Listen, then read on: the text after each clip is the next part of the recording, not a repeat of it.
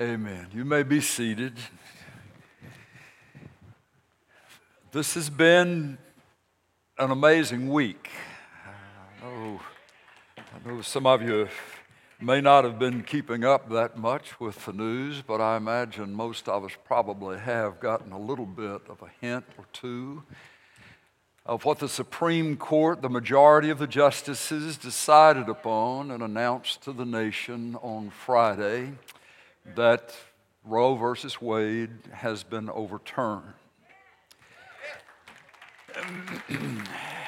That has been a subject that for 49 years, many within the church of the Lord Jesus Christ in this nation have been praying that it would be revoked, it would be overturned.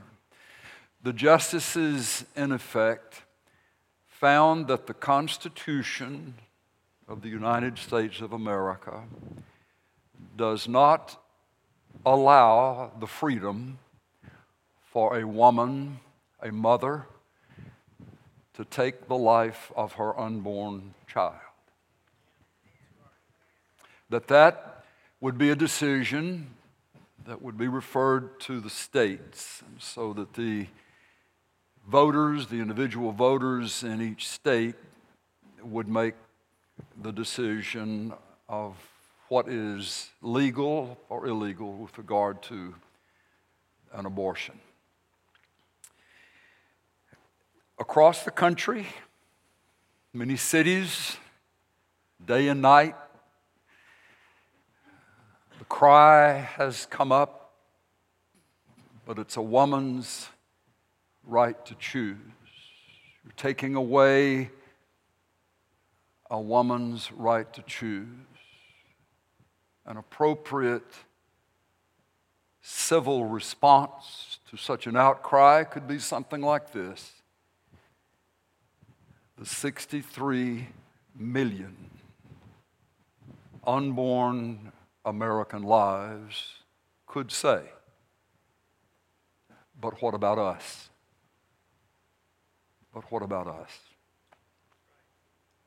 The Lord in His timing and in His way works all things after the counsel of His will, the Scripture says.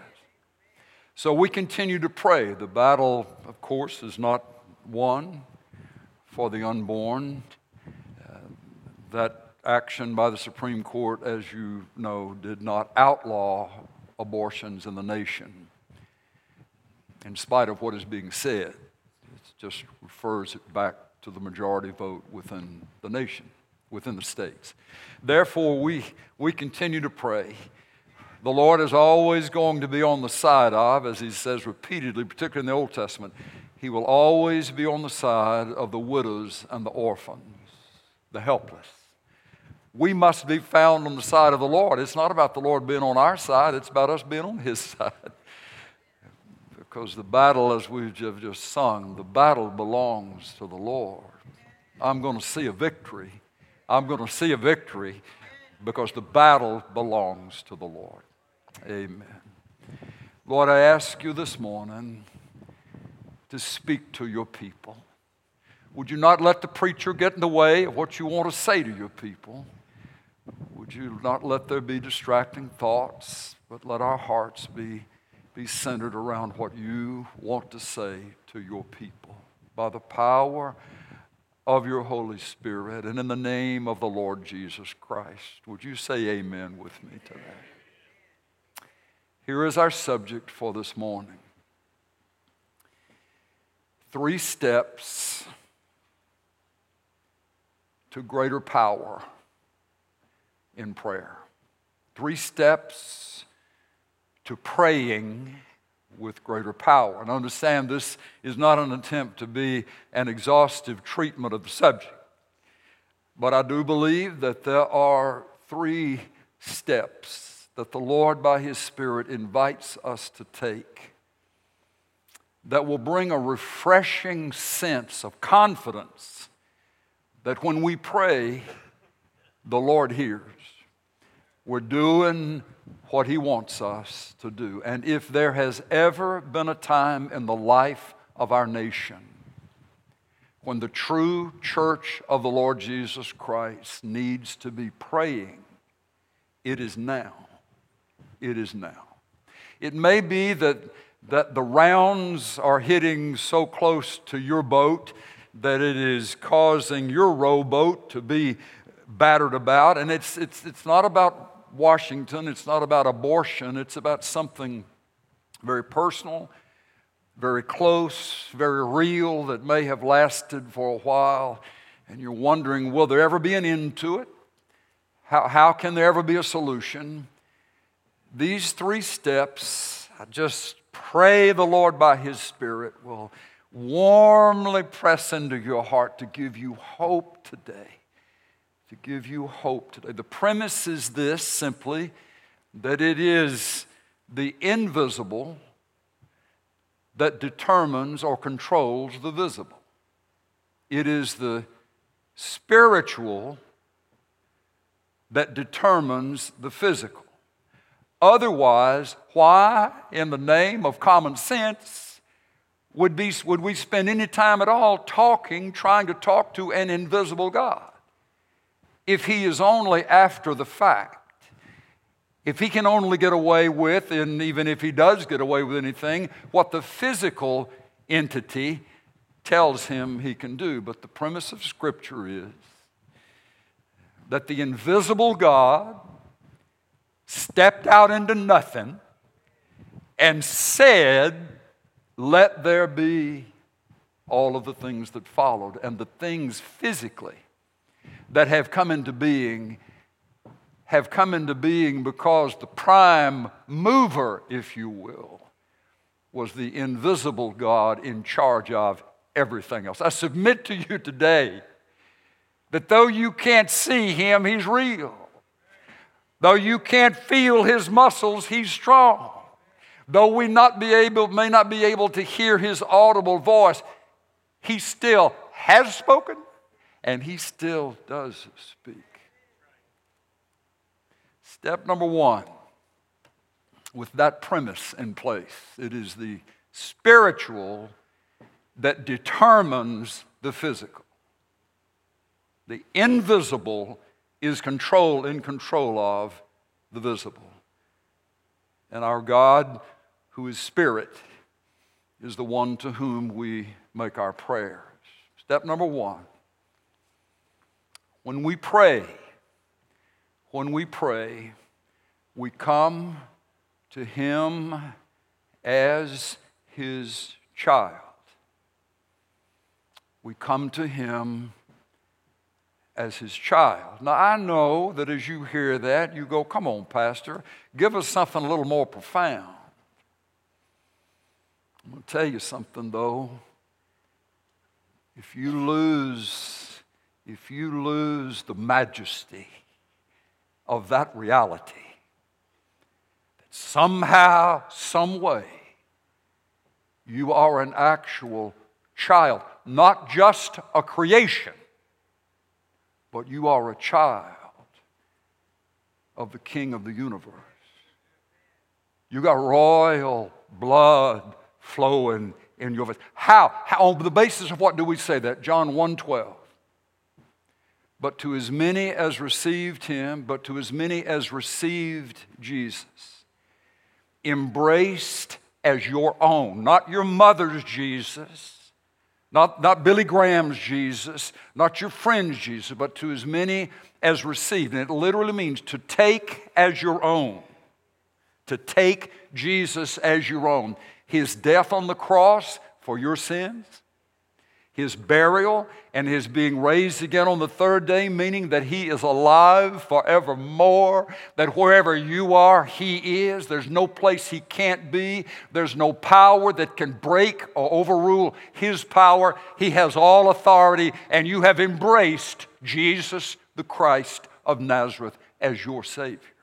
But to as many as received Him, to these, John 1:12 says, He gave the right, He gave the authority to be called the children of God. The difference between the creation of a piece of furniture by a finished carpenter and the child that carpenter goes home. That's the difference between being a creation and a child of God. One God has done, the other God dearly loves, and that's you. If you've received Jesus as Savior and Lord, by virtue of receiving Jesus, Jesus' Father becomes your Father. Now, what kind of Father is He? You see, this is where we need to settle in on things just for a little bit. Prayer isn't just saying words in the direction of the invisible God. You just want to talk to that sheetrock. You just want to talk to this I-beam. You just talk to the floor. If there's not a sense when you're saying it that the God to whom you're speaking to is hearing it, and that He's moved by the things that move you, we just as well to never say anything. But when there is that sense that I'm talking to my Father, I'm talking to my Father, there is a witness to your spirit that the Spirit of Jesus alive in you, and we'll look at this in just a moment, makes real, brings to life inside you something you never knew before. It's not just that Jesus is alive in me, it's but that I have a Father. And I can feel and sense the Father's love for me.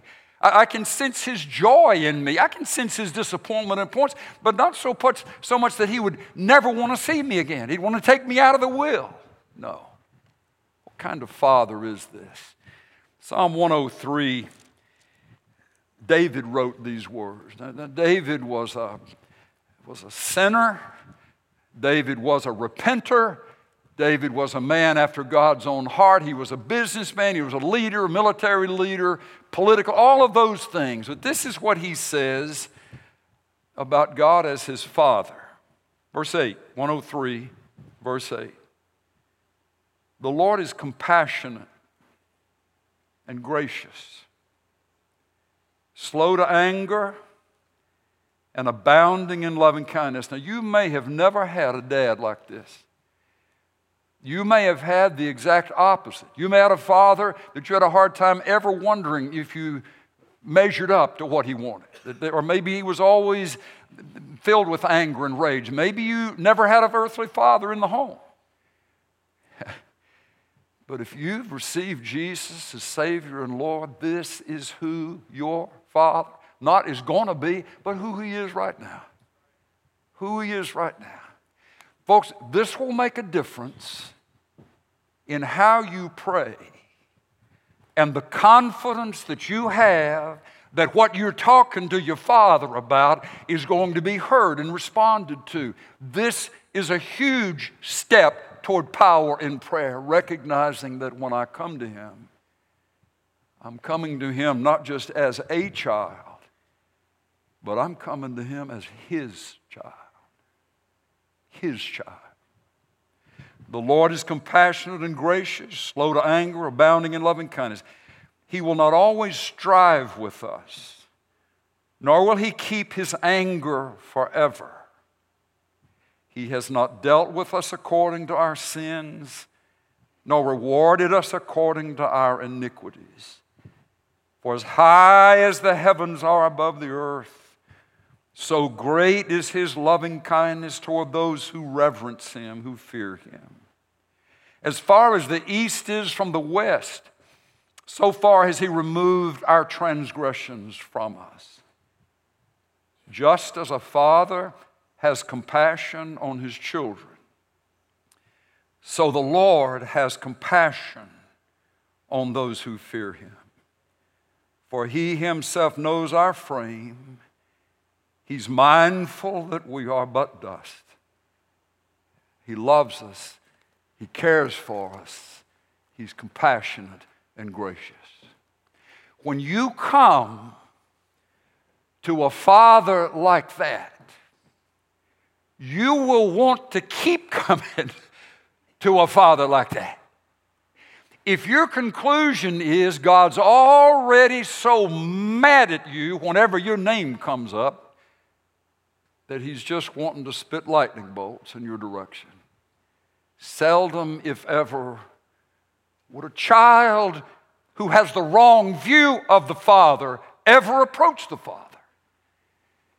Remember the story Jesus told about the two brothers and the daddy, and the one brother always did everything right. The younger brother was skiing wide behind the boat all the time and just finally broke ties with home, went to the far country. Jesus made this story up to clarify the kind of heart of the Father that he came to represent to the human race. You remember the story.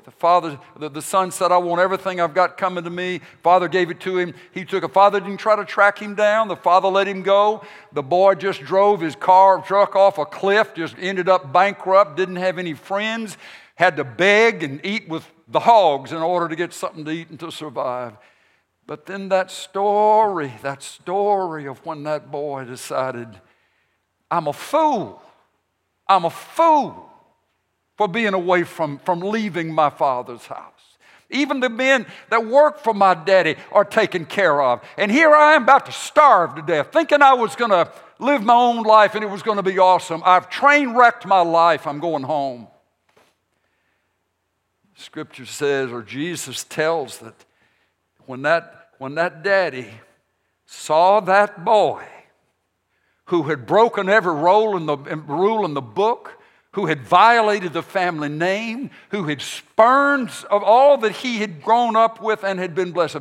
But when the daddy saw that boy coming home, Jesus said, the father, the older father, some way or another just gathered up his robes around him in those old days and took off running down the road, and he fell on the neck of that boy and hugged him and kissed him and brought him home.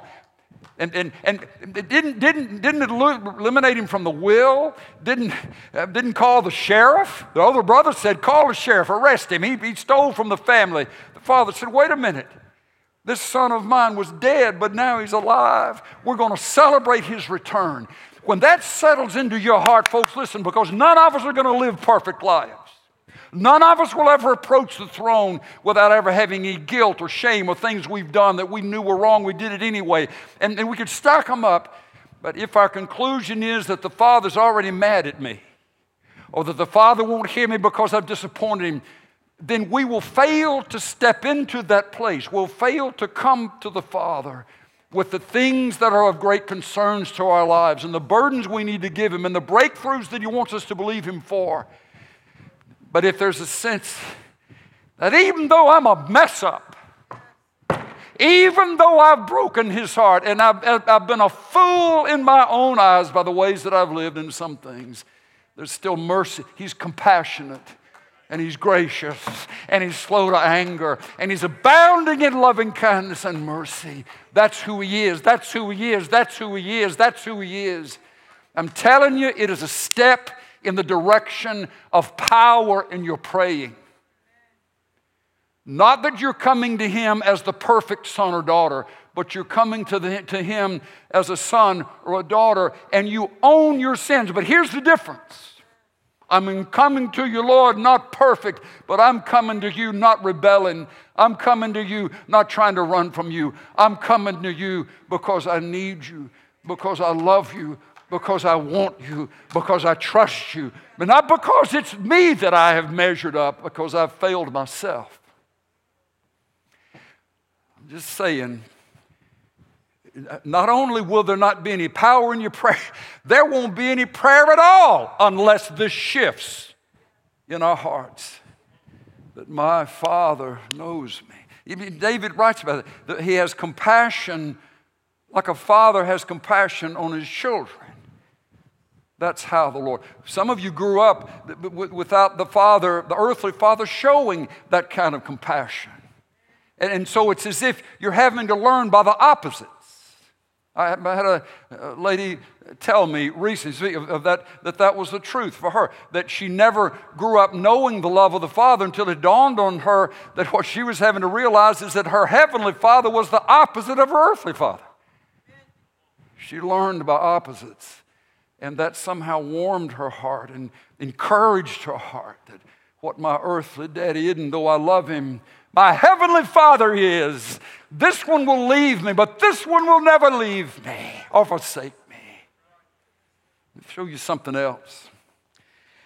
The two places in the New Testament where the Apostle Paul uses one word that is to be the cry of a child of God understanding who he or she is in the sight of the Lord and the freedom, that portion of authority. The word for authority can mean freedom or permission. That every now and then Shirley and I have the joy, the privilege of going and picking up one of our grandsons from a daycare where mom and dad will leave him and they need to do something. So we'll try to figure out a way to get on there. We just love it. Love being able to go pick them up. Little Samuel, he's 2 going on about 14, but when we go to the office and we say, we're here for Samuel Walker and we're his grandparents, and they go back there and they find that little boy. And they tell him that Nana and Pops are here or whatever they say, but that little guy will round that corner and he'll come tearing right at us. And I mean, if a wall was in the way, you'd feel like that kid would go right through it. But come in and jump up in our arms, and we get to hold him. I almost get all choked up just talking about the joy that's in this granddaddy's heart. He's not one of the kids in the daycare. As far as we're concerned, he's the only one in the house. It doesn't matter about anybody else. That's my grandson. That's my grandson, folks. Where did this whole hard heart get that? Where did that come from? My heavenly Father put that in my heart for a son and a grandson. That's his heart for you. When that drops 18 inches and you refuse to believe the devil's lies anymore, that there's some things God won't forgive. There's some things you've messed up so bad for so long that you're just at a disconnect with God. Don't even think about talking to him. That is a lie straight from the devil's heart. But the Lord's heart, for us sometimes rebels and sometimes runaways and sometimes fools eventually in our own thinking, his heart is expressed by that daddy when that boy finally came back down the road that he walked out on, same road he left in as the road he came back, and that daddy went and hugged him and held him, and they threw a party, and it was restoration, it was reunion. If you see your heavenly Father in that way, you'll talk to him. If you sense your heavenly Father in that way, you won't stay away, you'll come. Now, that word that Paul uses, I want you to know that this is in your copy of the Scripture. Galatians, the book of Galatians, chapter 4. We're going to put it up on the screen and get there a little quicker, but if you can find it in your Bible, you look at it and mark this one up. Galatians chapter 4, verse 6. Paul writes, "And because you are sons," now let me say that is a word that is not just the masculine gender to be included. It is children in relationship to their father with unique characteristics about it. It can be male or female, he or she. But it's translated here as sons. But you see it as daughters as well. If you're a lady, listen to this. "And because you were sons, God has sent forth the Spirit of His Son into our hearts, crying, 'Abba, Father.' Therefore you are no longer a slave, but a son. And if a son, then an heir through God." That word for son is that word huios, and it has two distinct characteristics about it. One of them is this, that there is the uniqueness of the relationship that child has with the Father. It's not some random something. We're adopted as sons and daughters, meaning the Lord picked you out and chose you because He wanted you. Even when we didn't want Him, even when we weren't pursuing Him, He came, He won us, He drew us into Himself. And as a part of that, it was created and it was done because of a special relationship with the Father. But here's the second part of it.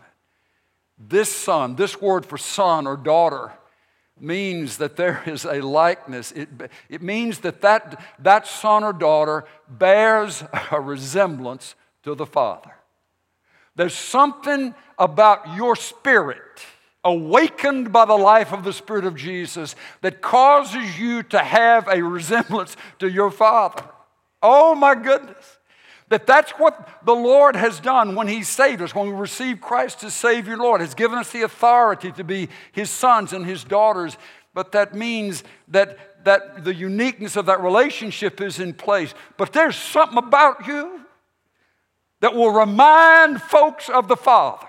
Have you ever met somebody in the Lord that you've never laid eyes on before, never talked to, don't even know the first and last name, but you ride up an elevator with them?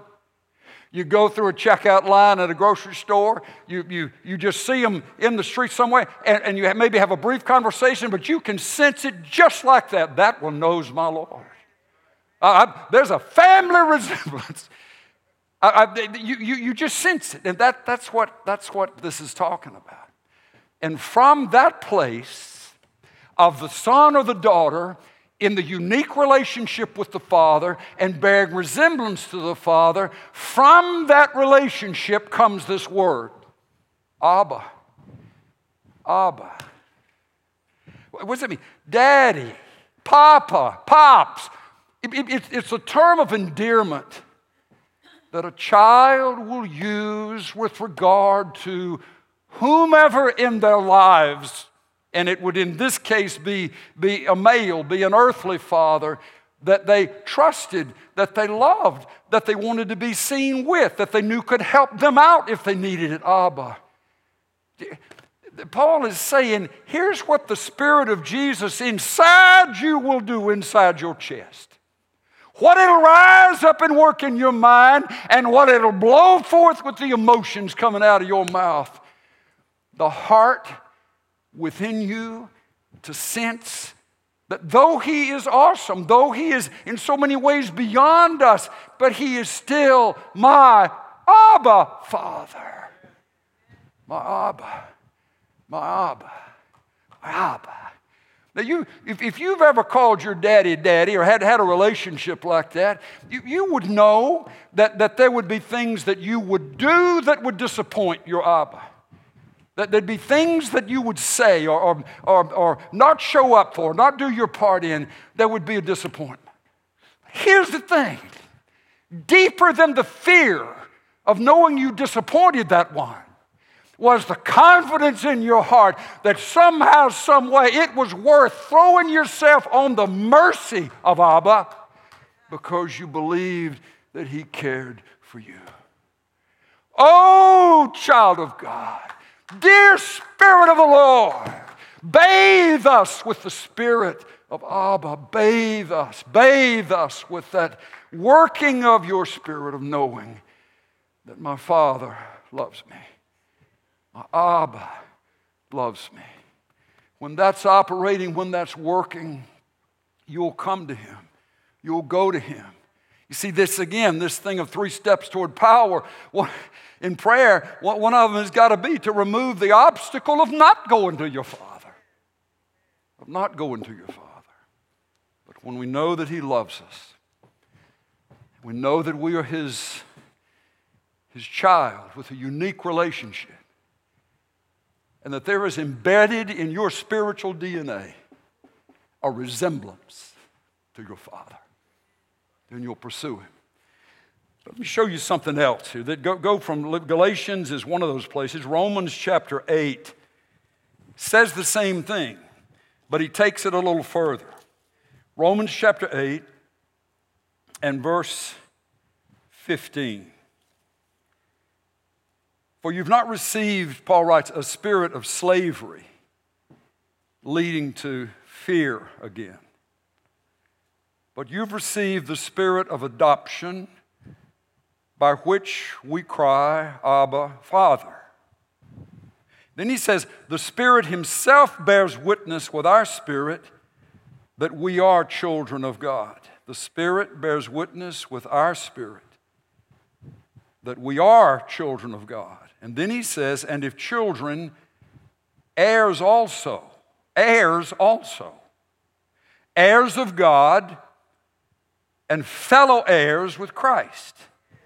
If indeed we suffer with him, in order that we may also be glorified with him. If children, heirs.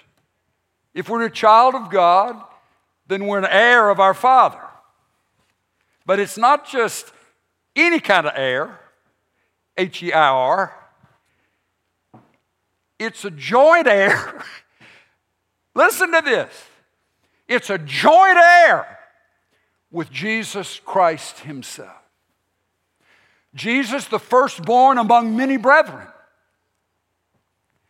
And the Father's intention was that you and I, who have received Jesus, would be able to live with the knowledge in our hearts. Not only are we not a stepchild, we're a literal child loved by our Father. But we're not some backdoor child. We're not some in time out child. We're a joint heir. A joint heir with Jesus Christ. Now that'll blow your hat in the creek when it settles in. I want you to go with me to the book of Ephesians quickly. The book of Ephesians. And we've read these statements before. Ephesians chapter 1.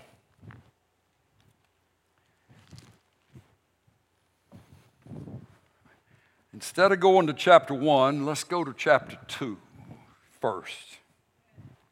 Look at verse 4. Ephesians chapter 2, verse 4, because we're coming up on step number 2. Step number 1 is coming to the Lord as your Father. You are his child. You are his child. The second one is coming to him in prayer as a joint heir with Jesus Christ. We find in chapter 2, verse 4, but God being rich in mercy, because of his great love with which he loved us, even when we were dead in our transgressions, he made us alive together with Christ. By grace you've been saved. That means it's something God did. It wasn't how much church we went to or how much money we gave or how many leaves we turned over.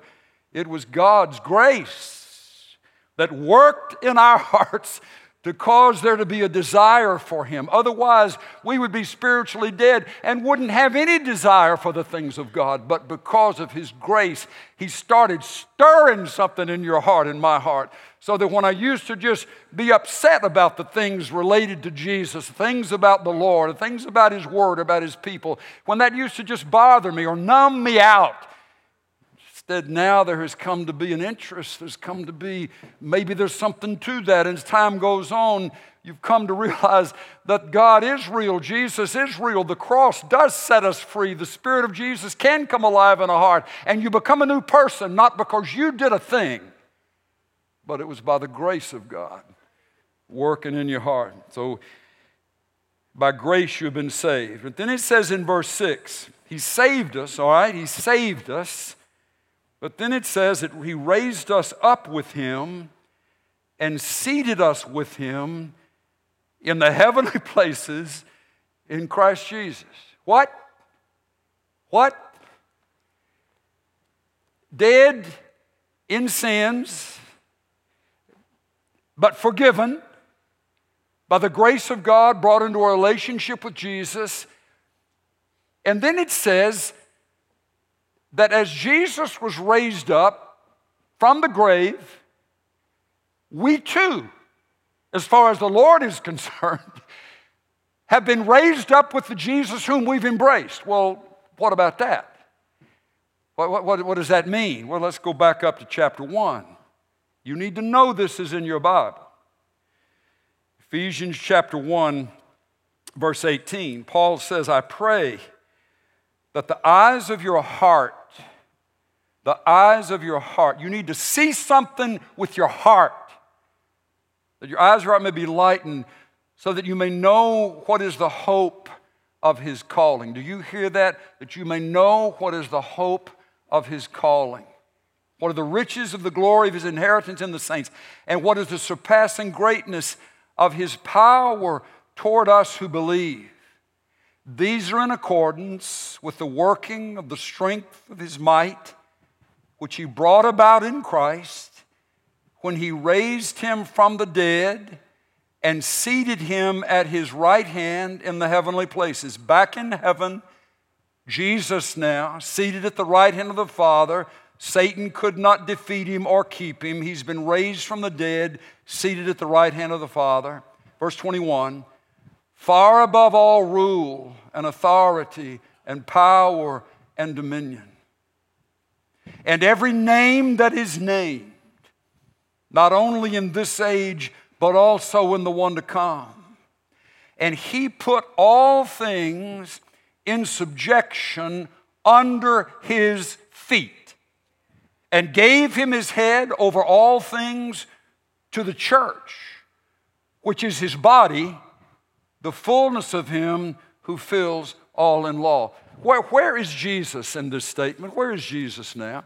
Seated at the right hand of the Father, given the name that is above every other name, the authority over every other level and measure and type of authority in the universe.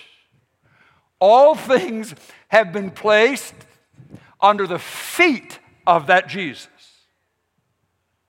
Where are you? Where are you? Not physically,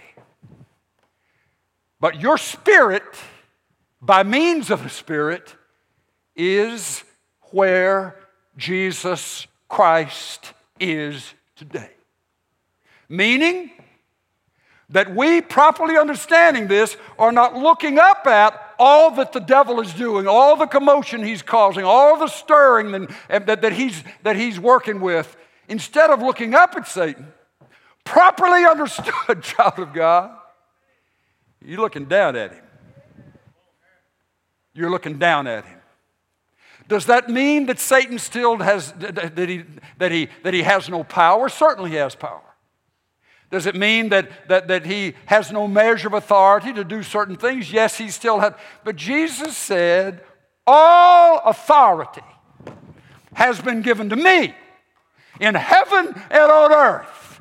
You go, therefore, and make disciples of all the nations, because all authority ultimately is in my hand. And he said, where you go, I'm going to be. Where you go, I'm going to be. Invisibly, he would be present. But visibly, they would be present. Here's something.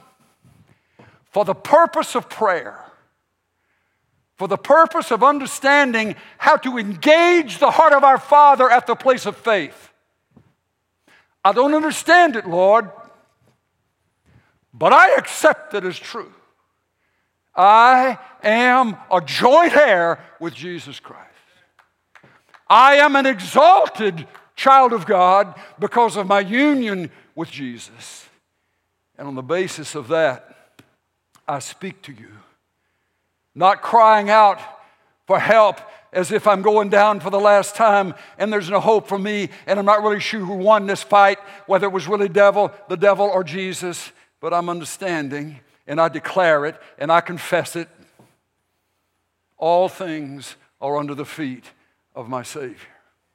The Savior lives in me. Jesus is alive in me.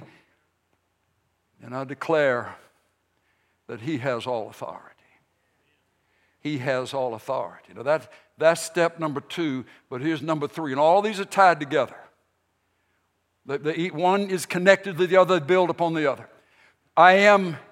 When I come to the Lord, when you come to the Lord in prayer, I'm coming to you, Lord, as your child. As your child. Abba, I'm coming to you. I don't have to introduce myself to you. You know me, you love me, you drew me to yourself. You won my heart. I am your child. And I'm coming to you as a joint heir with the Lord Jesus Christ, with the one who has all authority over everything. I'm coming to you as a joint heir. Here's number 3. I'm coming to you to enforce your authority on this earth. I'm coming, I told you, blow your hat in the creek. Listen. This isn't about running around and barking off commands and claiming this and naming that and doing this other stuff that would come from what our wishes and our wants would be. This comes from having the sense of what the Father's heart is, what the Father's will would be, and for you to, here on this earth, be understanding your position. In some cases, in the place of prayer, not to ask for anything, but to enforce what He decrees to you, declares to you as His will. You say, Pastor, where in the world do you get that? We've been over this a few times, but I just can't get away from it because it ties in so much to what I believe the next step for the American church is. The Lord is wanting to raise us up in this nation to enforce His authority in this nation. It's not about Republicans and Democrats. It's not about parts of the states that you live in, blue, red, whatever, polka dot. It is about you as a child of God, me as a child of God. Understand, my Father listens to me, and I can bring to Him what is on my heart. I'm coming before Him as His child, but I'm coming before Him as a joint heir with Jesus Christ. I'm coming before Him not looking up to the devil, but in the position of who I am in Christ, looking down at what Satan is trying to do. And I am thirdly here, still on this earth for the purpose. God has left me here on this earth for this day and this time with this setting, that I may be used of Him through prayer to enforce His authority on the earth. You say, where'd you get that? Matthew 6. Every place where the Lord would be asked, how do we pray? How do we pray? How do we pray? How do we pray? It's stunning that in the listing of the 5 or 6 lines in the model prayer, the Lord's Prayer, there's not one of them that is a request. It's the enforcing of, through the agreement. Come, kingdom of God.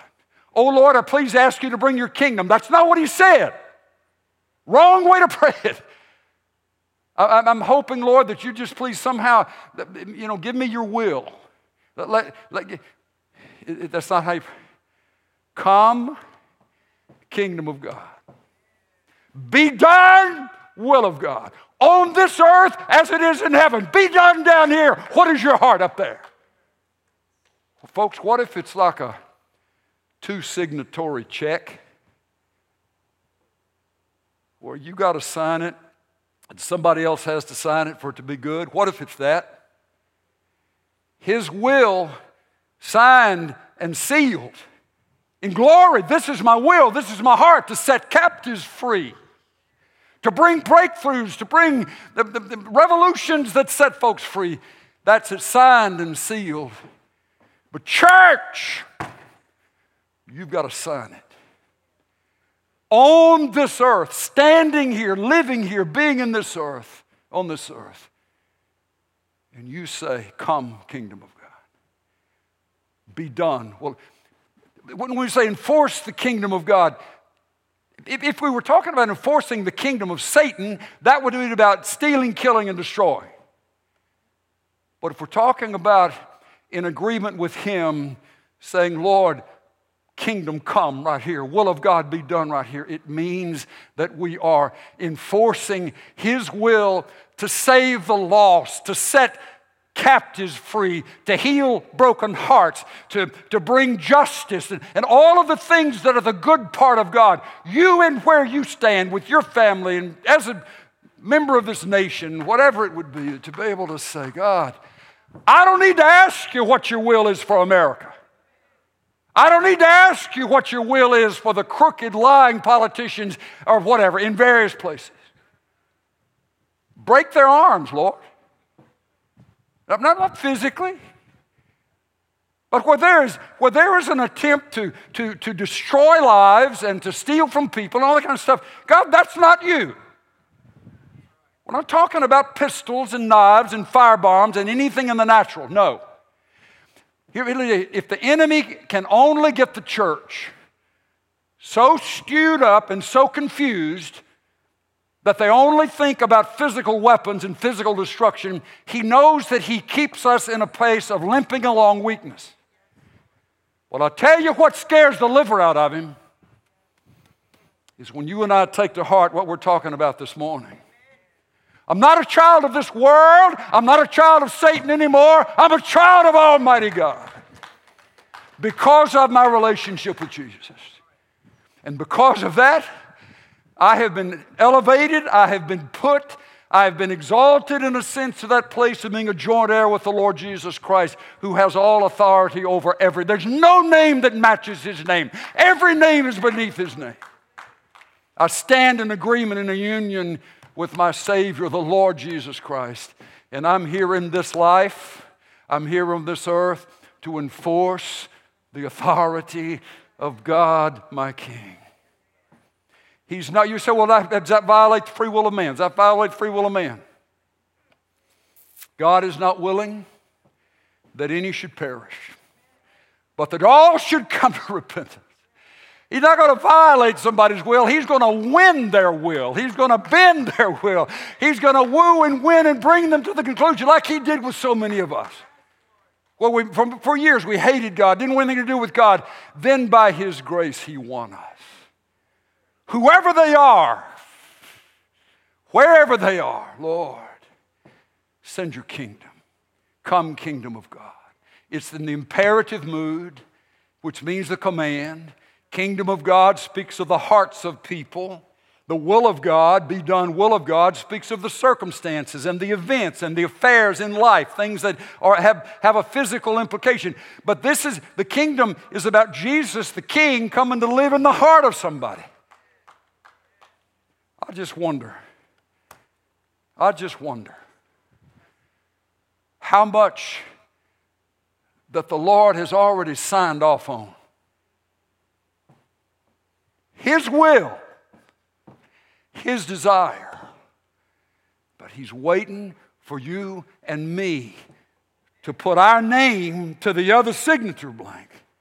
Meaning that, Lord, I'm here on this earth enforcing your authority for that lost one to be saved, for this nation to be brought back to you, for the sick to be, whatever it would be, He will show you, enforce my authority here. You say, God wouldn't really talk to me. How would I know? My sheep hear my voice. We start doubting whether we're an exception to the promises, then we just can preclude ourselves and exclude ourselves from all kinds of blessings. If God said it, He'll do it. If He said, my sheep hear my voice, I know them, they'll follow me, that means you. You're Jesus' sheep, then you're one of them. Listen up. Listen up. 3 steps. Spirit of Jesus, make this real to us. Father, I'm coming to you as your child. I'm coming to you as a joint heir with Jesus, the one who has all authority. I stand with Him, linked with Him, united with Him. And I'm coming to you for instructions on how to enforce your authority on this earth. There are some veterans of the prayer wars that are listening this morning, here in this room, part of our streaming family. And you know when there have been times when the Lord spoke directly, clearly, strongly to you. You had a distinct sense of what His will was in a situation. And every time you'd start trying to pray, oh Lord, that your will be done, it's like the Spirit was already told you what my will is. Agree with me. Agree with me on this earth. That there's some mamas praying for grown-up little ones or grandparents, spouses praying for spouses, folks praying for businesses, those kinds of things. You come to your Father in those places of need. Father, I'm coming as your child.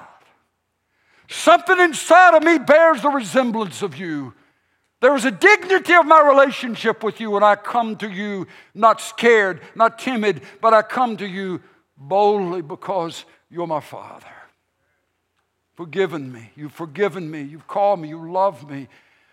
But then I'm coming to you united with Jesus, raised up above every level of authority. The name of, I'm coming to you united with Jesus. Because that's what you said I am, a joint heir. And then I'm coming to you to enforce your authority on this earth within the sphere that you've given me. Lord, only you can make this real to us.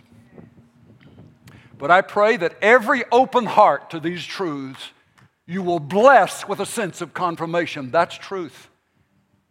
You can trust me to guide you. I will. Some of your people, Lord, already know, but we've just been timid to pray that aggressively or that confidently. Lord, will you remove that from us? And will you cause us to settle into that place of power? That place of power. I'm your child. I'm united with the exalted Christ, and I'm here to enforce your authority, Lord. Show me. We bless you.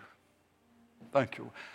We're going to close this time together, but I want to ask those of you who have felt like this is connected, this is hit, streaming family as well as the ones right in this room, I want you to stand up, and I want to pray through this like I would pray through it. Not that I'm the final test or the total example, but I'm telling you folks, when you step into your place that God has apportioned you, there comes to be a freedom and a confidence, a humility, because you know it's all about His authority. The devil doesn't care anything about us, but when we stand in resistance to the enemy's plan in the authority of Jesus, He will back down. Some cases it may be 49 years, like Roe versus Wade, but He's going down. He's going down. He's going down. We will see a victory. The battle is the Lord's. Now if you just open your hands, Lord, we need this. We need this truth. We need this truth. We come to you this day, this hour, with the pressing needs, the burdens that we feel, the things on our heart. But Lord, we come to you as your child,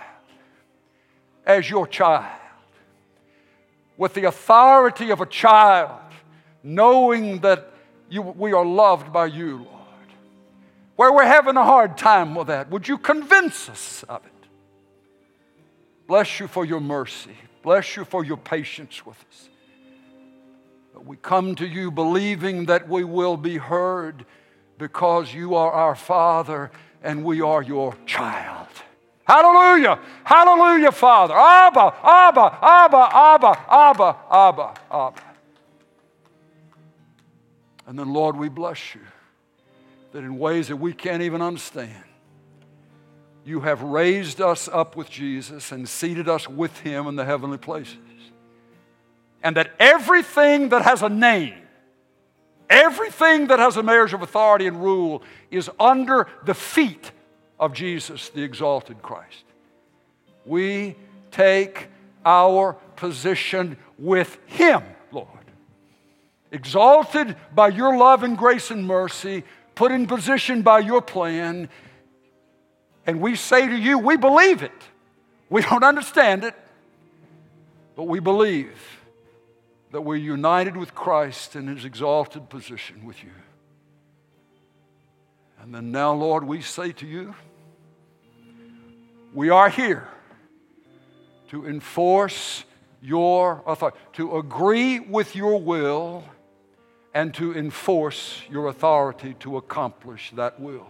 We accept and own that a part of that is our participation. A part of that is going to be our words speaking. Kingdom of God come. Will of God be done. Kingdom of God come. Will of God be done. Kingdom of God come. Will of God be done. That you have us here in agreement with you to enforce your authority. Lord, I pray that you'll just bless the socks off your people this week as they step into that from humility, not naming and claiming everything we want, but having the sense that's not God, that's Satan. That's not the truth, that's a lie. That's not just, that's unjust. That's not life, that's death. And that we would take your side on those positions in those places, and we'd realize we're still here seeing that to enforce your authority. Show wives how to pray that way. Show husbands, show mamas, dads, grandparents, uncles, aunts, friends, business partners, business owners. Show us, Lord. Show us. Speak to your sheep. This is so good, Lord. It's just almost mind-blowing. Could this really be true? We say it's true because you said it's true. Help us to live it in Jesus' name. Amen. Amen. I got to quit. There's so much more. I better let you go. But we're going next week, more of this along this same line. You bring some folks with you that may need to be the encouragement. They feel like they've been beaten up. Whoa! Who's in authority? Who has all authority? Colossians 1 will say we have been transferred from the authority of Satan and into the kingdom of God's beloved Son. We are only under the enemy's authority if we allow it, if we agree with it, if we put up with it. Doesn't mean we'll have no struggles, have no challenges, but those can be for the very purpose of just training us in how to stand and enforce the Lord's authority even in the face of opposition. Maybe 49 years, maybe 2 minutes. You just don't know. All right. Prayer partners, if you'll come this way. Alamo City family in this room, if we can pray with you, if we can agree with you, let us do that. Streaming family, bless you wherever you are, and you're all over the place. And we love hearing from you. It means a lot. That gets passed back to me, the encouragement and the way that specific things seem to hit. That's a blessing. That's a blessing to hear. Pastor Walker at alamocity.org, if there's a prayer request that we can pray with you about, we just love getting those, and we're thrilled to be able to pray with you. And as the answers come or breakthroughs come, let us know. But as the needs continue to be there, we love getting those as well. All right? All right, I hope you're leaving here now with some things maybe you hadn't thought about before you came in. If you need to come this way so we can pray with you, do that. If not, would you just find somebody that looks like they could use a little encouragement? Hug a neck, shake a hand, bless somebody with the words of your mouth, and somebody wants to bless you, you just receive it. But let's let the body of Christ do what the body of Christ does best when we have a chance to get together, and thank the Lord we're able to get back together now. But don't be in a hurry to leave. If you need to stay and just sit and pray, you stay as long as you want to. But let's follow the Lord as we dismiss now. Streaming family, bless you too for being with us. God bless you. Come this way if we can help. We'll see you next time.